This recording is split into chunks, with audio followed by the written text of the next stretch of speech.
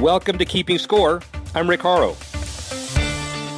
Each week we bring you insights from the playmakers, deal makers, and rule makers in the world of sports.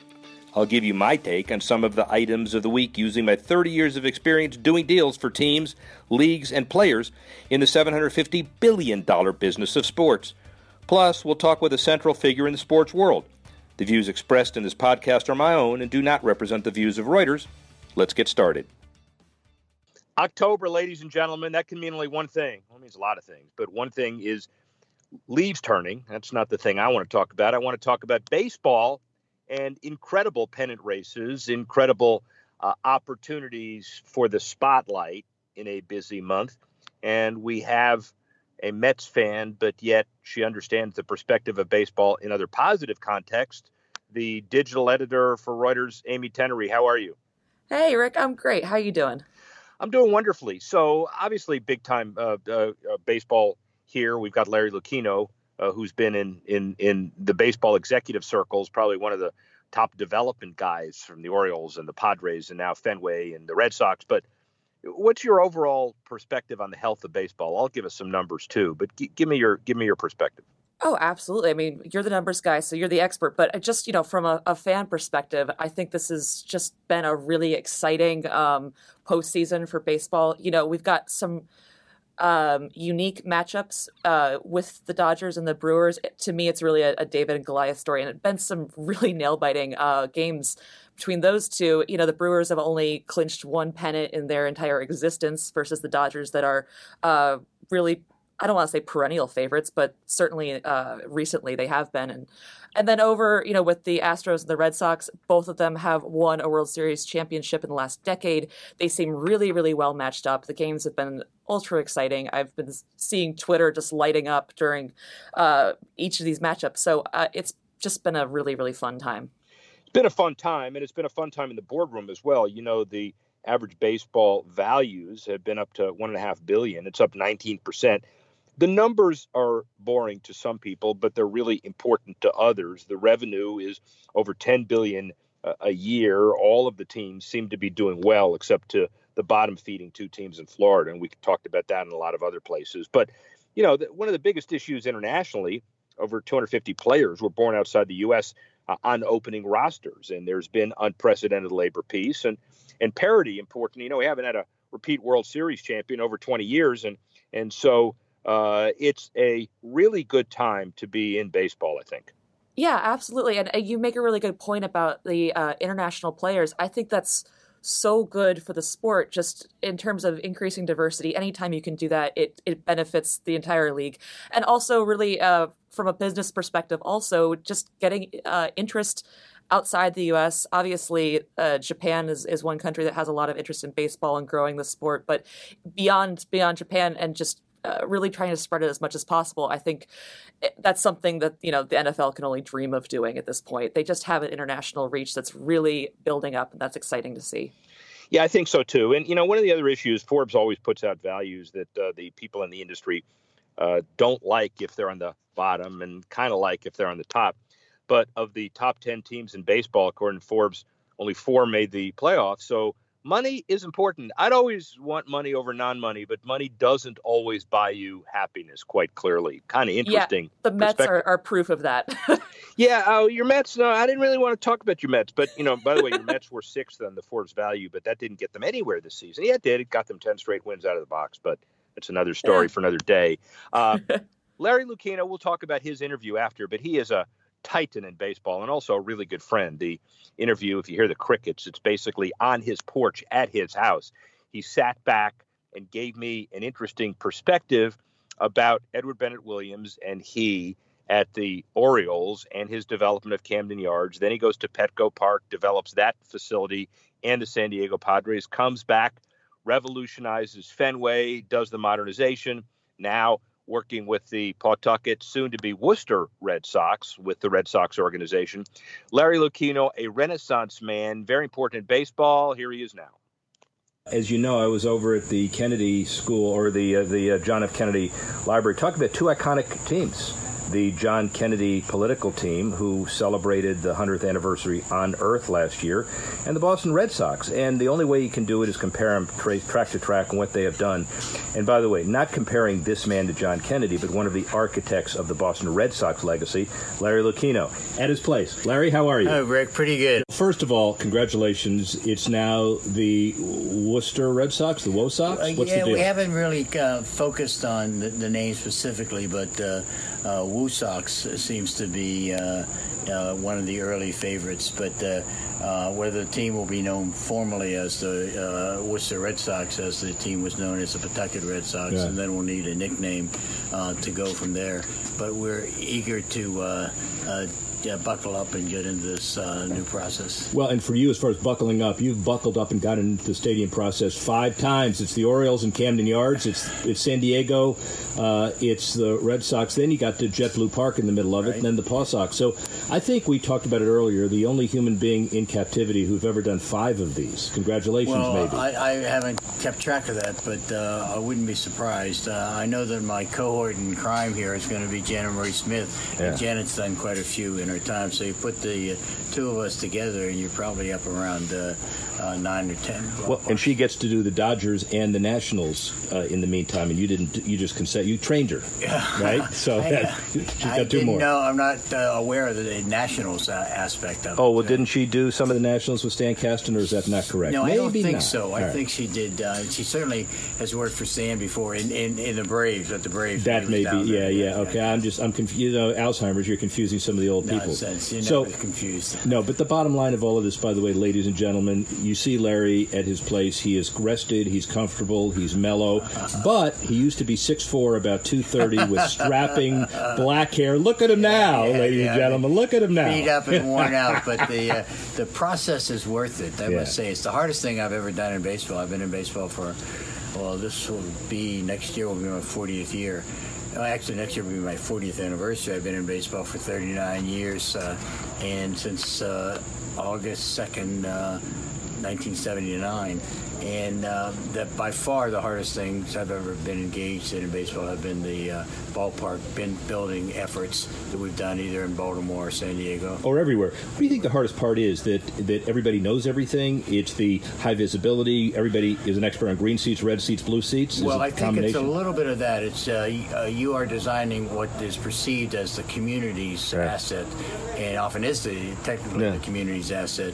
And so your job is to reach out to various constituencies and make sure that they are satisfied, because we all feel like it's our ballpark and we all feel like we have useful opinions in the process. And the reason I think we've been relatively successful is because we've listened to so many constituencies.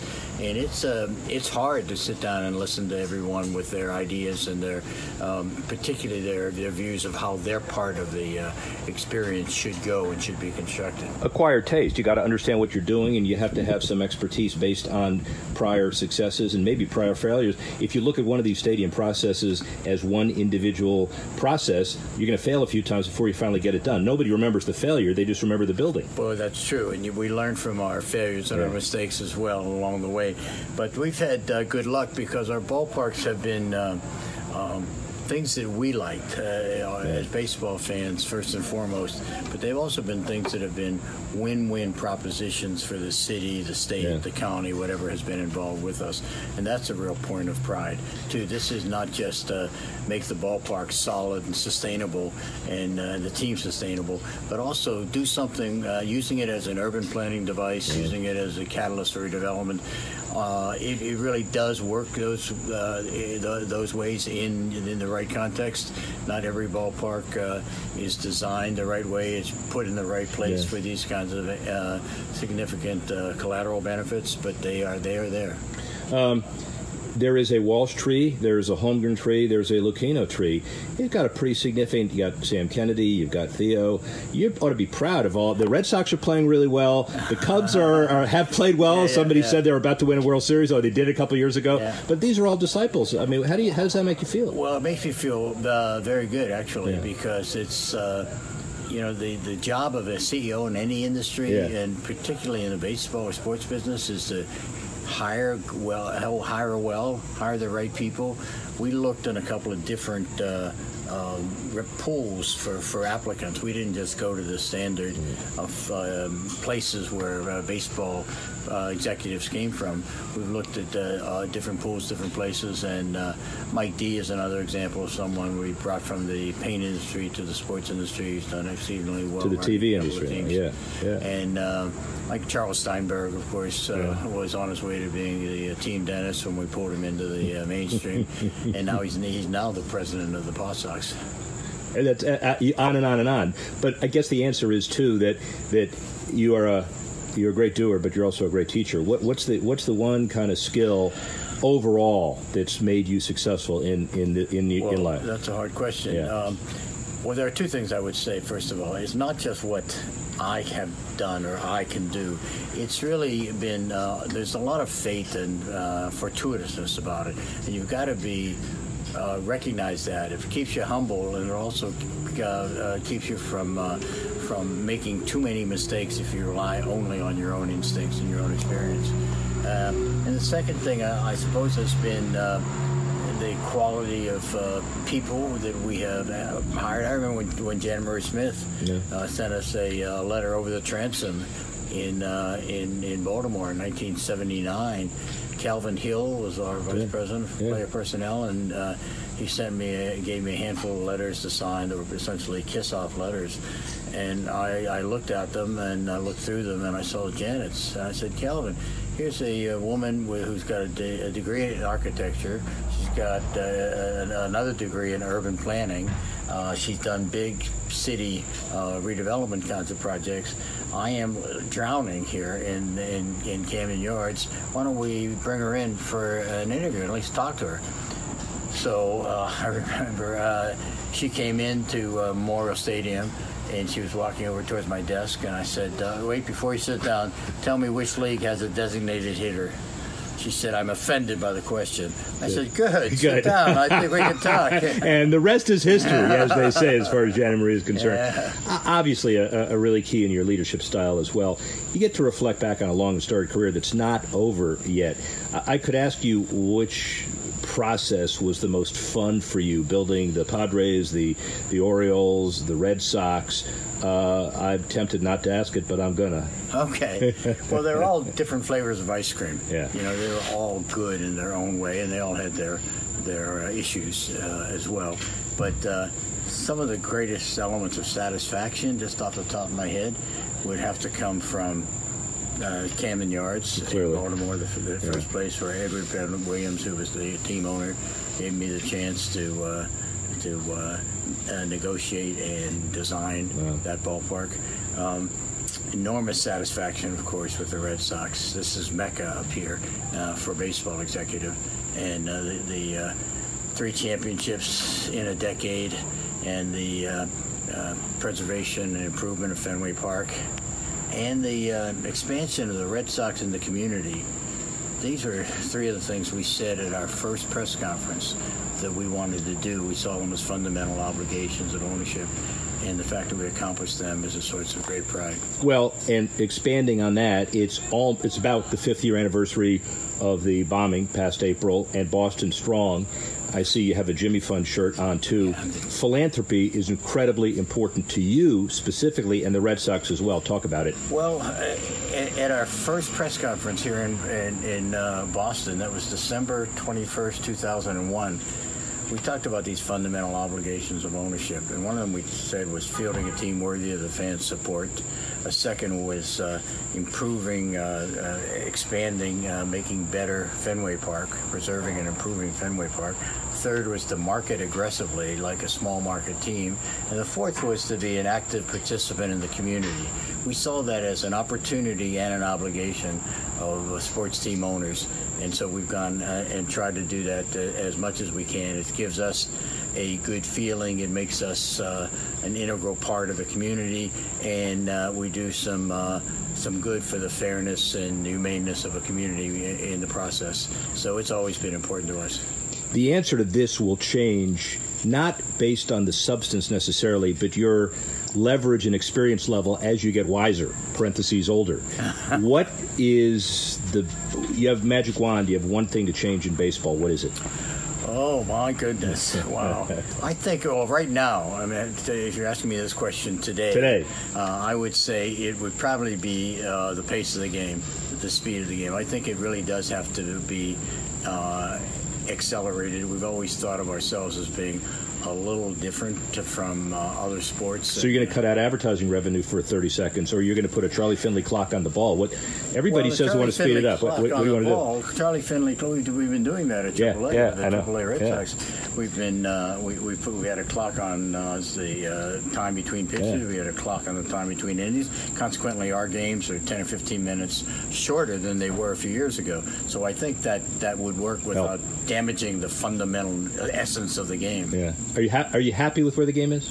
Yes, for the most part I am, I must say. The dailiness of it is still its greatest charm. The unpredictability of it is still its great charm. Its centrality when we were growing up was greater, of course, than it is now. There's just more things to do. Well, there were like 5 teams when we were growing up. Yeah, exactly right. So it felt that way. I do think that there are challenges, but it's within the wit of man and the people in baseball to solve those challenges. They're going to come up from time to time. What baseball can't do is bury its head, and it won't under this commissioner. You've done 5. Is there room in your life for one more? Oh, my gosh. We're just, as I said it the other day, I was a little pretentious in our press event last week when I said that this was not the end. This was not even the beginning of the end. It was the end of the beginning in very Churchillian terms. Yeah, but that was referring to the process. Worcester, not... that's true. I'm asking you a different question. We've only done 4.5, so we've only done 4.5. We haven't done the Worcester project, the downtown redevelopment and the ballpark. And so we've done the hardest part, which is building the consensus, getting support, doing the overall set of agreements that are required. But now, in fact, I talked to Jenna Marie earlier today. We're talking about sitting down and let's get to the fun part. Let's start designing something that looks and feels and tastes and smells like Worcester. So Larry is not only a Renaissance guy, but very hospitable at his house. And he's been a Type A baseball guy for years. Good to see him talk about his perspective on the world of baseball from a guy who's basically seen it all, done it all. Amy, what do you think?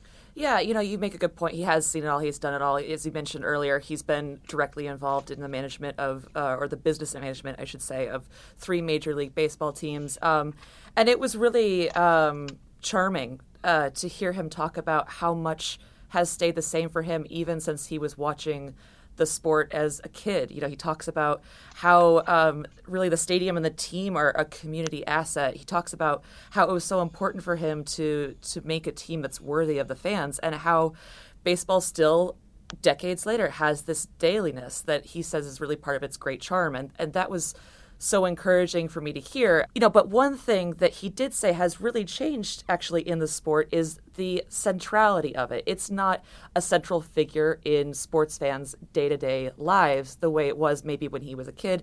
And he says that has to do with a lot of other, different distracting options. And that's really what we're seeing right now in October. The NFL is in full swing. The NBA kicked off this week. The NHL is about 2 weeks into its regular season. And so even with a really exciting postseason matchups, the MLB has a lot of competition. So I'm sort of interested for your perspective, Rick. How do these leagues compete with each other in all of this October congestion? Or are they not really competing against each other at all? Are they actually benefiting from the fact that sports is at the forefront at every level? Well, first, a Where's Waldo answer. Part of the interesting thing here in South Texas, in addition to escaping these cataclysmic floods, is that the Grand Prix of the Americas is here in Austin. I'm doing some taping of that. And the Houston Astros end up in the ALCS 2 hours down the road. San Antonio Spurs, Houston Rockets open up 2 hours down the road. Tillman Fertitta, the owner of the Houston Rockets, thinking about bringing an NHL team in. The Texans and the Cowboys moving forward. So, again, it's not just in Boston where Larry talked about it, but it's everywhere around the country. Now, most people would say that the tide lifts all boats, which is kind of an interesting analogy given the Noah's Ark opportunities here in Dallas and in South Texas. But it is really true in an industry that is a $1 trillion industry. Corporations and others get all excited about the numbers getting better and more people watching things, not just television, but digital and platforms. So best practices and creativity is a way to answer your question. If somebody has an idea, digitally or otherwise, in one sport, you can be sure that people in other sports are going to take advantage of it, largely because they can't afford not to. And then the other issue on this one is it does make it important to understand that the more people involved in other sports then help the storytelling that will bring people to the televisions and digitally to watch other sports. So I do think rather than being competitive, it is a compatible world that we live in from the sports perspective. What else turned you on about the Lucchino interview?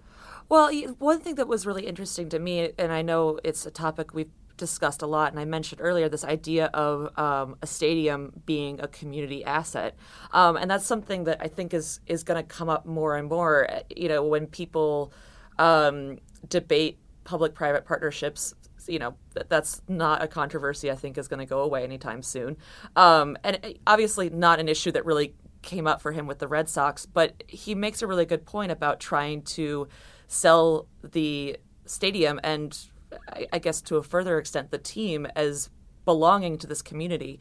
So I thought that was an interesting perspective on the stadium questions, and I would love to hear him kind of expound more on how he sort of created a Red Sox team, as he said, was worthy of the fans. Obviously, he came into the business in 2001, and 3 years later, they had gotten another World Series championship. So I thought that was really interesting as well. Well, and he's been in the business from a lot of different perspectives, as we said. He was the first one to basically create this whole Camden Yards model, and he's now doing it in Worcester, Mass. And the reason we're talking to him about this relevancy is that not just the Red Sox, but that facility in Worcester for AAA has to be a community facility. They've played at McCoy Stadium in Pawtucket for 40 some odd years, and this has to be a rallying cry. And he has a tried and true formula that he worked on in Boston and San Diego and Baltimore, and he takes it to other places. And so the bottom line is Major League Baseball looks good. Minor League Baseball looks good. It's in good hands with people like Larry Lucchino. And as we get into the boardroom and World Series and beyond, we understand how important baseball is to American life and also people who run it from a bottom to the top. Rick Horrow, see you next time. Thanks for listening to this edition of Keeping Score. Our producer, Alex Cohen, associate producer, Freddie Joyner, assistance provided by Carlos Swadek, Tanner Simpkins, Jesse Leeds, and Jamie Swimmer, and the executive editor of Reuters Digital, Dan Colarusso. I'm Rick Horrow. Thanks again for listening. See you next time on Keeping Score.